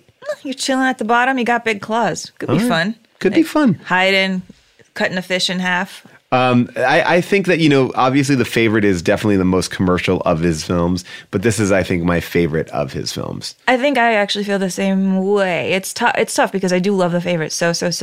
Yes. But the concept behind The Lobster is just so brilliant. And then the places he goes with it, where you start to look into the couples and that are acting like they're happy, and it gets into, are they really that happy? Are they really that committed? Is partnership just a phony act for many of these people? Yes, I know. You have John C. Reilly being incredible in this film. He is just so hangdog, and all these people who are desperately trying to find love in different ways. You have the callous woman that nobody can tame and who just hunts in order to never have to fall in love with anybody, and how brutal she is. Oh. And Colin Farrell just himself is one of my favorite actors as well. He's such a good performer. Right? Going back his entire career, but for me, I think I fell in love with him for real after In Bruges, when he can just play funny, pathetic, sad, heroic, everything all in the same moment. You know, these characters that you just can never admire, but you care for, and you know that terrible things are going to happen to them. I totally agree. Like, I feel like sometimes this fall from grace, because he definitely had a fall from grace, you know, helps these actors find their rhythm in doing something so unique and different. You have other actors who I think gravitate towards it. Like, I think Leo DiCaprio, I think when he plays character, I call him Leo, when DiCaprio kind of plays these characters, they're so fun to watch. I like him more doing that. I also like Brad Pitt kind of doing that. But I feel like he has really found a way to make all of his leading men very charactery, very interesting, and I'm such a fan. Yeah, he's kind of Gyllenhaalish, right? Both of them ascended to really big blockbusters that weren't good fits. Yes. And then took, I think, more control of their career. We're like, this is the person I want to be. These are the roles I want to do. And I'm going to use the fact that I am now an A-list name to make these films get greenlit, which I really admire. I totally agree. That is an excellent pick. Oh, well, thank you. I mean, that's, one of the ones that I really, really, truly love. Although I don't think it's going to be my favorite. This is a year that I want to talk about them all. Any ones that are jumping out to you that you want to throw some love at? Well, yeah, the first one on my list, I came down to choosing The Lobster or this one, and I went with this one. Oh, interesting. But I think there's a lot of similarity between them, and that's Anomalisa, the Charlie Kaufman film. Ooh, interesting choice. I love Anomalisa. And, Anomalisa is, a stop-motion puppet film. It's so ordinary in so many ways and so deeply weird in others. Yeah. It's about a man who makes his living writing books about how to be a better salesman. His name is Michael Stone. And he walks through the world going to a convention in Cincinnati where he's going to give a lecture downstairs at the basement. And what you realize is everyone in this room has the same face and the same voice. And he's living in this monotony nightmare. And he's kind of a narcissistic, self-involved man surrounded by people he doesn't consider to even be fully human, including his wife and his kid. And then one day, he happens across a woman named Lisa, voiced by Jennifer Jason Leigh, who sounds different. And he just falls for her, and he falls for the excitement of her. And as the film goes on, you start to realize, is it that she's special, or that he's just such a narcissist? He's only waking up slowly to the fact that other people are real, and can he even sustain that? I love that. It's beautiful. Here's a little clip from it. This is him at home with his family, and everybody here besides him is voiced by Tom Noonan. What is it? A toy? It's a doll. It's for girls. It's a girl's doll. No, it's a toy. An antique. It moves. It's stupid. And the face is broken. It's an antique slugger. That's part of its charm. No, I don't get it. What are these words here? I don't know. It's in Japanese. Press some buttons. It moves. What else did you get me? Well, I didn't get you anything else. Surprise! Jesus, that scared me. Welcome home, honey. It's a surprise party. I don't... Who are all these people? Michael, it's great to see you. Yeah, oh, thanks. What are they? It's everybody, honey. What's it doing now, Daddy? I don't recognize any of them. Michael, how are you? Oh, yeah. How are you? Daddy, what's coming out of the toy? I don't know. God, Michael, it looks like semen. I don't know. I just got it at a store. I don't know. What's semen, Mommy? Oh, it's just a liquid, Henry. It's just a liquid. I forgot about that joke. I love that. But yeah, I just think this film is so beautiful. It came to life as a radio play because that's the only way that Kaufman could have conceived of doing it. Something where you can imagine that everybody has the same face and the same voice. And then he brought it to life with these puppets. He spent years doing it. And there's a psychic horror to it, a moment when he rips off his face and he sees the gears underneath him that make him identical to everybody else. It's just a really brutal film I think what it has in common a little bit with The Lobster is both Charlie Kaufman and Yorgos Lanthimos are doing these very big kind of stagey ideas, these high concept ideas to get into the worst little bits of our soul. Yeah. The parts of us that make us think, am I too self-involved? Am I too cold to really love anybody? And they get at that through this expressionistic way of making a film. And, that's my milkshake. I mean, look, that's Synecdoche to me. I mean, that's one of my favorite films. That is my favorite film, tied. It's such a beautiful film. And it's an upsetting movie, but it does it it asks these very big questions. I mean, Charlie Kaufman, I think, is always wrestling with these big, big issues. And, and it's interesting because, I think being John Malkovich put him in this kind of fun poppy world, but he's an adaptation too. But I find a joy in the depression or the exploration of depression that he kind of really does so well. Yeah, he makes it okay to talk about it. Yeah, and he makes it really visually interesting and exciting. And I will say there is nobody more depressed than seeing Charlie Kaufman on the awards circuit. Oh my God, yeah. Oh, he spent the whole year. I would run into him at all the events, just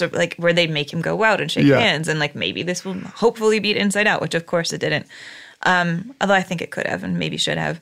But just having to shake hands with all the Golden Globe voters his absolute misery is kind of wonderful to behold, just like it is here in this movie.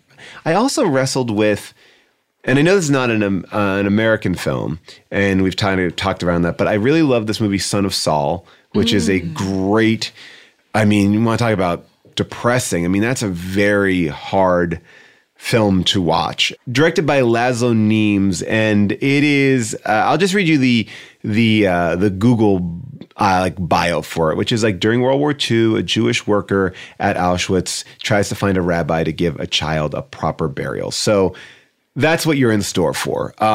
It is a hard movie to watch. It's a Hungarian film, and it's I just think it's a film worth seeking out and seeing, and being in the proper headspace for it. But I think it's a beautiful, beautiful film. And if that is too dark for you, I'll talk about another film that involves some death, and that is What We Do in Shadows, which I think is a great film, a mockumentary of vampires living in this house. A fun movie directed by Taika Waititi. It's great, great film. Just great fun film. You should definitely check that out. Yeah, it has absolutely, number one, the best sandwich joke of all time. Mm-hmm. And number two, oh yeah, you're right, the best eBay joke of all time. And my boyfriend and I use the eBay joke all the time. Do it for me right now. Oh, I'm just over here doing some dark bidding. All right, so let's get into your pick and my pick, as we've now given a lot of attention to other great films of this year. So what is your number one pick? My number one pick from this year is one of my other absolute favorite directors of this decade who did more great films, but I'm picking this one, Sean Baker and Tangerine. Ooh, that's a great pick. That was actually one of the films I really wanted to talk about. That movie is fantastic. Tell me why you love it so. I mean, it's terrific. Everything about it is terrific. Like, Sean Baker is a really special filmmaker to me because what he does is he figures out little subsets of American life that haven't had films made about them. I mean, before he did this movie, he did a film called Takeout, which is about Chinese delivery men. After this film, he made The Florida Project, which is about, a group of people living out of this one motel and the man who tries to keep everything together. And between that, he made Snowbird too, right? Yeah, I never saw Snowbird. I need to see that. Yeah, I didn't either, but I see it right now on his IMDb page. I don't know how that one kind of escaped. Yeah, and he also made Starlet, which is about actresses out here. Yeah. I mean, he just has this way of getting into the skin of these characters that he's interested in, making films that feel, honestly, kind of anthropological. Yes, so I totally agree. That. And I feel like it wasn't the whole thing with Tangerine that was shot on like iPhone cameras, and there's something about the way that this film was shot, and it feels to me, to go back to Richard Linklater, like the way that Slacker felt. Like, it just felt like we're in this world, like you're being dropped in and you're getting to experience these very unique characters. And I think, at the time, no one was talking about this culture, and it seems so like aware that he understood that, in a weird way, he's like, he's shining a light on a culture that I think has been in the dark for such a long time. And it really is, it's an important movie for when it came out, but it's also important for a movie for what it does. Yeah, very much. I think it's important across the board for everything. It's important because it was made with an iPhone 5S. I think that's what gave it to me the tiny bit of edge that made me put this forward over Florida Project later on. And so he's kind of saying to all young filmmakers, you want to make a movie, you can. Yes. You can absolutely do this, and not that many people have managed to take him up on it yet. But he had real-life transgender actresses, Mia Taylor and Kitana Rodriguez, playing, versions of themselves, but not completely themselves. I mean, I did interview them once at a Shakey's Pizza, and Kiki Rodriguez was like jumping up and down on the booth the whole time, and she had mysterious things in her bag that I was like, oh dear. Right. Oh dear. There's a lot of energy happening here. But that's very much like Slacker too, like these very not bizarre, but these very unique people that, yes, they are acting, but you are also getting a version of them. Exactly. Here, let's play a clip so we can hear their voices, and then I want to keep talking about it. Okay. Girl, wait. I cannot do this. I cannot do this. It's too much drama. You guys just come out here and give me all this information and have me go handle it by myself. You're the one who told me anyway. Okay. I will go with you under one condition. You must promise me that there's not going to be any drama. Because as soon as there's some drama, I'm out of there. I promise. Look at me in my eyes and promise. I promise no drama, Alexandra. Come on. What the fuck you two looking at? Also, as a big Los Angeles lover, despite you carpetbaggers from New York coming in and making my city expensive. Still on this. When I first moved here, you could get a 2-bedroom for $1,100. Yes, it's our fault. $1,100. You know what? Downtown high-rises are pretty much empty. It's these people that are building these unaffordable housing. It is. It's corporations. There's no need for all the housing that they're building. It's a high level housing. No one can afford it. Yeah, nobody with money wants to live in a tiny box. But that they did it to your city, then you came over here, and then it happened to our city. Sure. Save it for our urban planning podcast, Yeah, Amy. we'll get Hayes back. Yeah. But no, I haven't seen a film that I feel like captures LA, my LA, the way that Tangerine captures my LA. I used to live really close to Santa Monica Boulevard, where a lot of the film takes place. And so to see an LA that looks like my city, it's not just the palm trees and the beach, but to see my subway station, or my old subway station. Now I live by a closer one. I love the subway. But a film that goes on the subway, a film that it knows what our city looks like, a film that,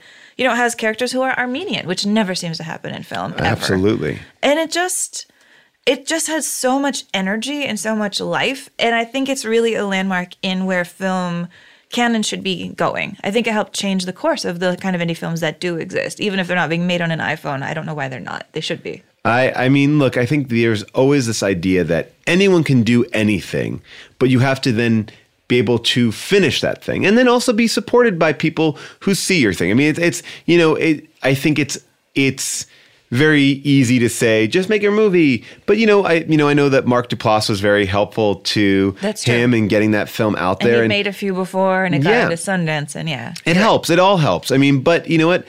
Make your stuff. I always am a big believer in making your stuff. And if you come from, obviously there's privileged backgrounds that allow you to make your stuff and get people to see your stuff. But I think that we can tell personal stories and they are rewarded by this system that we're in, especially in the Sundance system and South by Southwest. And we can tell these like smaller stories. You're right. And he's not just taking his iPhone and recording his friends. It's not like a mumblecore movie. No. What always comes across to me when I see Sean Baker's work is that he feels like a filmmaker who is listening all the time. It doesn't feel like, here's my vision that I am imposing on you. Here's what I think, and this is how the world is. He studies how other people think the world is, and he lets their characters do the talking from listening to these kind of people.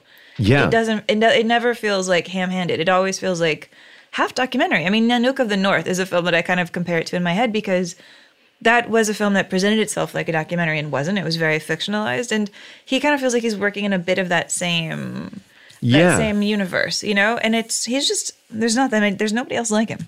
This will go not nicely into my pick, but I think it kind of complements it. I think it's about a director who also is very unique. And he's a filmmaker who, also focuses on, small subsects and creates something that is visually stunning. And I think, we can all look to all the important people there in his films, like Immortan Joe and The Dag and Splendid and The Bullet Farmer or Nux. And our lead character of Max, who says, "My name is Max and my world is fire and blood." I am talking about Mad Max Fury Road, which is, I think, hands down the movie of 2015. I mean, visually a stunning, insane experience. This movie, it kind of blew me away. And I know I've talked about a few action films as we've talked about here, but this movie kind of transcends action films because I do think that George Miller, who comes back in 2015 to direct a sequel to Mad Max, a movie that he started in the 70s, and comes back in such a way and kind of redefines a genre and a look and manages to merge practical effects and digital effects in this roller coaster of a ride, which is basically just a car race. Like it is, how people will say, well, they're just singing or dancing. It's like, this is a chase scene with amazing performances. Charlize is epic in this film, and to just look at her career and to see her put this performance next to her performance in Young Adult, very rarely do you have an actress of that kind of versatility to kind of tackle both of these things. But this movie, it just blew me away as just from a visual standpoint. If there was no dialogue, and there is very little dialogue in this film, it is just complete world building, unique and special, and it feels like everything that we've been talking about so far, like the Charlie Kaufman-esque, the unique ideas. It's also these big blockbuster ideas. It's kind of this amazing merging of the independent filmmaker and the big budget Hollywood filmmaker. And I don't think there is a better example than this of the merging of those two worlds. I think you definitely see it, with Taika bringing a sense of humor to Thor and things like that, and James Gunn, I think, bringing very unique things. But this is an indie film on a $200 million canvas. I don't know. There's something about it that feels like, what? That, like, the images in this movie are bananas, and people went crazy for it. And I think that it just shows how far we can push people out of their comfort zones. We don't have to make the same old stuff and to engage a crowd. So that's my pick for this I love year. that pick. I mean, if it wasn't insensitive that this reference involves water, I would say that this film felt like an ice bath to everything that's been going wrong with action movies. Yes. It was like, you're all CG, you're all phony, all of these backdrops look so fake, none of this matters at all to me. And here it's like, boom, what if this actually felt dangerous again? What if you felt any danger in an action film? And that's all here. And yeah, I mean, I think George Miller even cast this a little bit like an indie film. Of course, Charlize is a major star. Of course, Tom Hardy's a major star.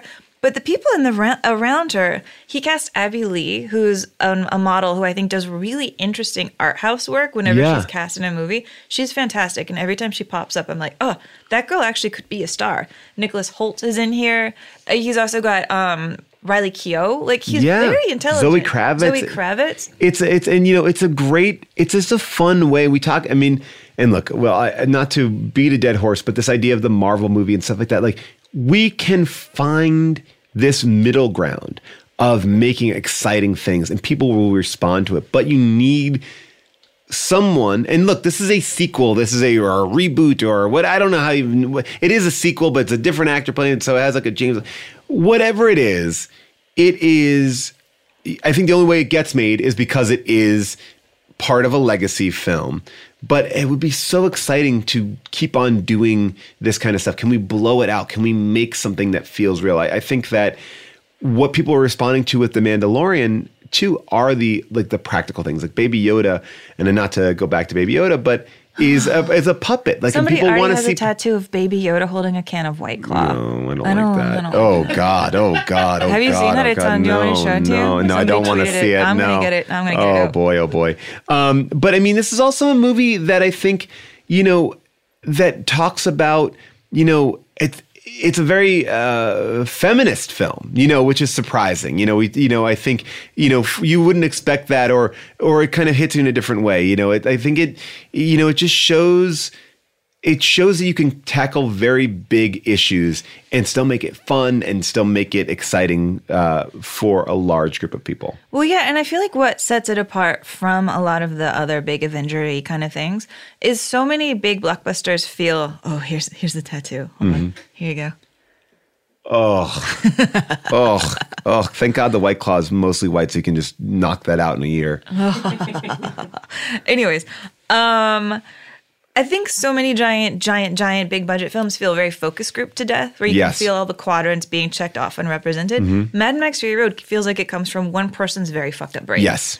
Like Guillermo del Toro. It's like, only George Miller can make this, only Guillermo can make his films. It's like, that's it. Exactly. And I don't know why it's hard for studios to realize if something has its own personality, that is just as good, if not better, than making something that you think appeals to everybody. Because I think they always think it's an anomaly. I think, when like Sex and the City hits, like, well, oh, we're surprised. Oh, but then Girls Trip hits. Oh, we're surprised. Oh, like it were Bridesmaids. It's, oh, we're surprised. They're always surprised, but it's like, it's because of what I think happens is something hits and it's good and it's from a vision, and then the studio goes, let's make money, so let's rush things that are not as well defined out there to capitalize on getting more of that money, and then they base their next move on the failures of the things that weren't as well conceived, and then you're fucked, and then that's it, and then you're like, well, they don't work all the time. It's like, no more hot tub time machines. Nobody wants to see hot tubs anymore. But by the way, I'm kidding, but Hot Tub Time Machine is a great example of, yes, that works. So we don't need to rush out more time travel things. We need to or we don't need to rush out things that call back to the 80s. we need to just make our own thing that's unique. Yeah, we need to trust the brain that gave us that idea in the first place. Right. And then say, what do you want to do else? Yes. Not, you have to do this again. Or find the next person who has a unique idea that doesn't make any sense on paper.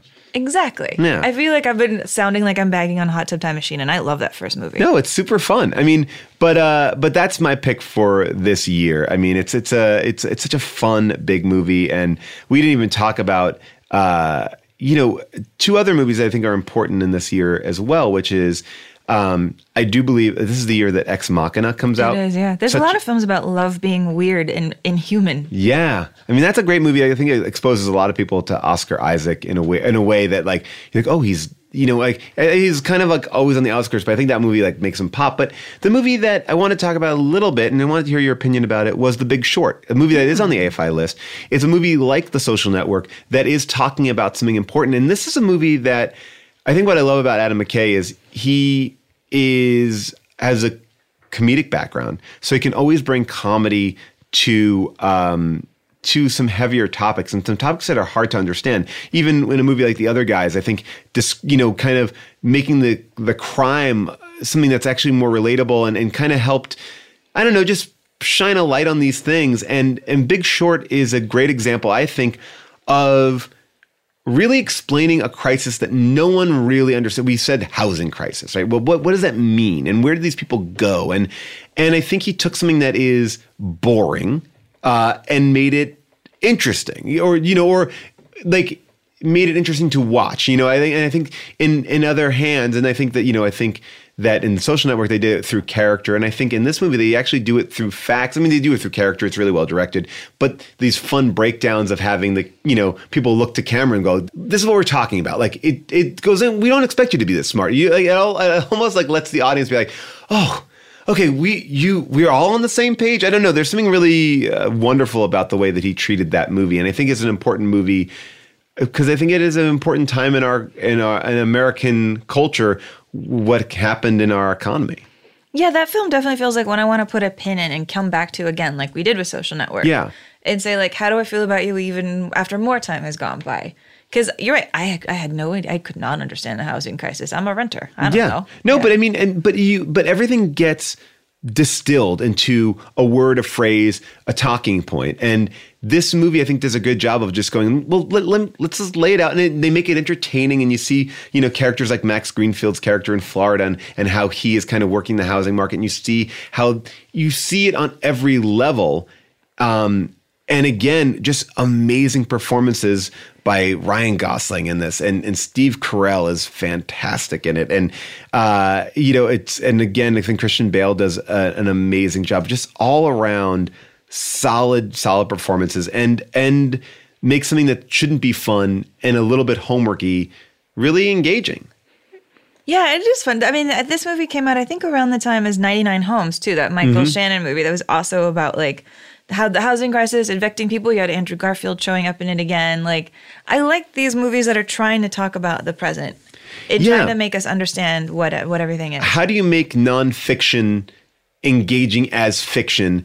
Because you can't shortchange this. You can't like simplify it. And I think that the idea is like, well, we'll tell a small story. If it's just about this person, then it's only through the eyes of this person. But this movie really tells it in the scope that it was. And that's a hard job. And I think that's why, he teams up with Charles Randolph and McKay here to write this screenplay, someone who has a background in telling stories based in real moments, whether it's Bombshell, which is coming out this year, or The Interpreter, or Love and Other Drugs about the inventor of Viagra, the life of David Gale. These are all these. He finds humanity, but able to tell a large scale story in those stories. I love that. Before we completely wrap up and leave, yes, I did want to say there's two foreign films that came out during the scope of everything that we were talking about in this episode that I just want to give the tiniest plug to because they went very unrecognized when they came out, and they're two of my favorite films from this entire period. The first one is from 2013, and it's called Nothing Bad Can Happen, and it is unbelievable. It is unbelievable. It's the story of a kind of Christian teenager in Germany who's a little bit of like a punk rocker, a little bit innocent. He's one of those kind of traveling around in a van, living off the land, living off canned foods, not owning very much, but being a very devout Christian and trying to inspire people. And he winds up crashing at the house of this German family who the dad especially get into kind of this battle of wills, trying to break his will towards his religion. And it's based on a true story. It is beautiful and so dark and such a gorgeous film. And the lead actor in it, I think he's just terrific. He's got this like angelic little blonde curls and these blue eyes. His name is Julius Feldemeyer. Anyway, it's directed by a female screenwriter who also wrote. Her name's Katrine Gebe. And this film's just amazing. And I feel like if people saw this, they would not regret it, even though it can be a hard watch. All right. I'm very excited about that. That's I never get to talk about this film. I love I'm it. very excited about it. And the second one I was thinking I also wanted to mention because, we have Birdman up in here, this kind of like fake one-trick shot, which I think is a really easy way to get everybody's attention. That's happening again with 1917. My favorite one-trick movie is actually, I think it is actually a legit one-trick movie. I don't even think they do cut in it. And it's a Spanish film called Victoria. Oh, interesting. It's so good. It came out in 2015.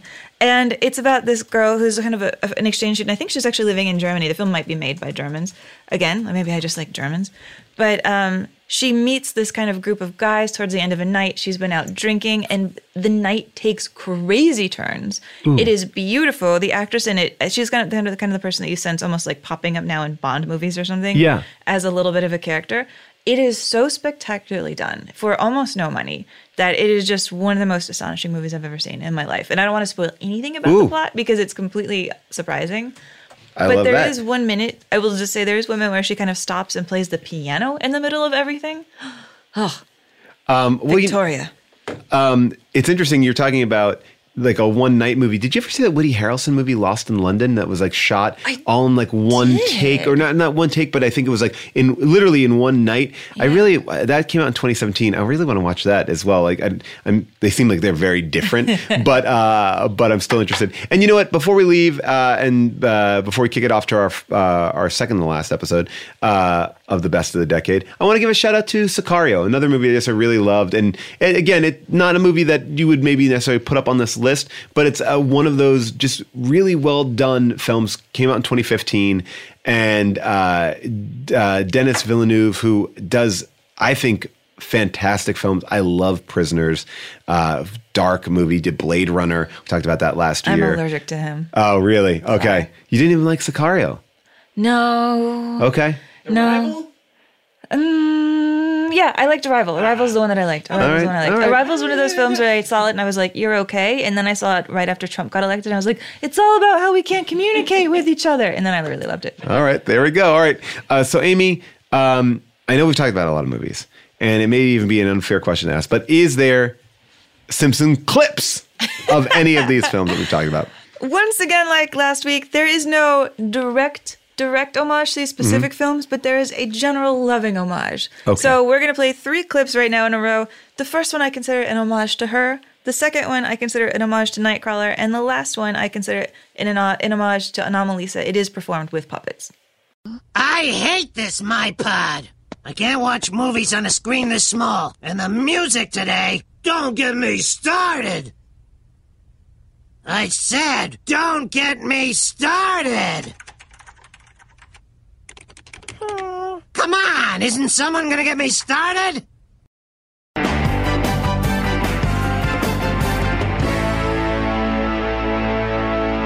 Tonight on Eye on Springfield, just miles from your doorstep, hundreds of men are given weapons and trained to kill. The government calls it the Army, but a more alarmist name would be the Killbot Factory. Well, I won't interrupt your holiday any longer. Merry Christmas to all, and to all a good pop star / fashionista Katy Perry. What are you people doing in my boyfriend Mo's bachelor pad? That's right, she's into puppets. Just what's going on here? Fine, I'll come clean. It's a Christmas miraculum. Amy, this conversation with you about movies of the decade has been amazing, but we're going to take a momentary pause in it. We're going to go away from it for 1 week to talk about a movie that has been at the top of many people's lists for many a decade. I'm talking about the original Star Wars, and we're doing this because next week, The Rise of Skywalker comes out. That's right, the end of the Skywalker trilogy, and we thought what better way to celebrate the end by talking about the very beginning. That's right, we are breaking down Star Wars next week. The time has come, and we have a question for you. Who is your favorite obscure Star Wars character? I'm not talking about the main ones. I know we all love Lando, we all love Chewbacca, or if you're British, you say Chewbacca. But I'm talking about the ones on the side, like the Lobot, the guy who's, Lando's right-hand man. I want to hear, your salacious crumbs. Give me your favorite side character, droid, human, maybe even a character that doesn't even speak. I want to hear why you love them, why they caught your attention. Give us a call at 747-666-5824 and tell us your favorite obscure Star Wars character. And you know what? I'm going to open it up to the entire canon. So whatever character calls out to you, what's that weird one that speaks to you? I know for me, I like those guys who scan the files on the first Star Wars movie. They're the guys who carry the crate. They're not in Stormtrooper costumes. They're just like dudes who scan. They're like the vacuum dudes. So think hard and be creative and give us a call at 747-666-5824. Next week, it's Star Wars. Is it available for streaming? Yeah, you bet it is. But which version are we watching? That's the real question. And I'm going to watch the Disney Plus version. There are versions online that get you back to the no special effects version. I don't think that the lack of special effects or who shot who are going to really play the biggest part of our conversation, because that's retrofitting on a classic. I think we're going to talk about the classic film. So watch whatever version you prefer, and we'll get into it next week. So Disney Plus has a beautiful version of it with a little McClunky added to it, which I think a lot of people have been talking about. But there's some places online where you can actually find the unspecialized versions. Or maybe we'll even post a link to that. I don't know if we can legally do that, so we'll see. All right, we'll see you next week for Star Wars.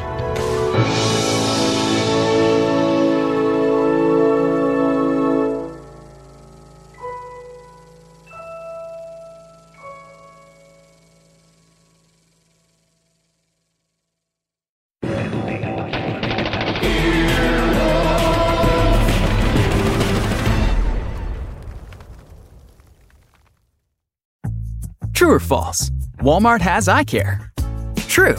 Stop by Walmart to save and browse top designer frames right where you already shop. And they accept most insurance. Welcome to Easy Eye Care. Welcome to your Walmart.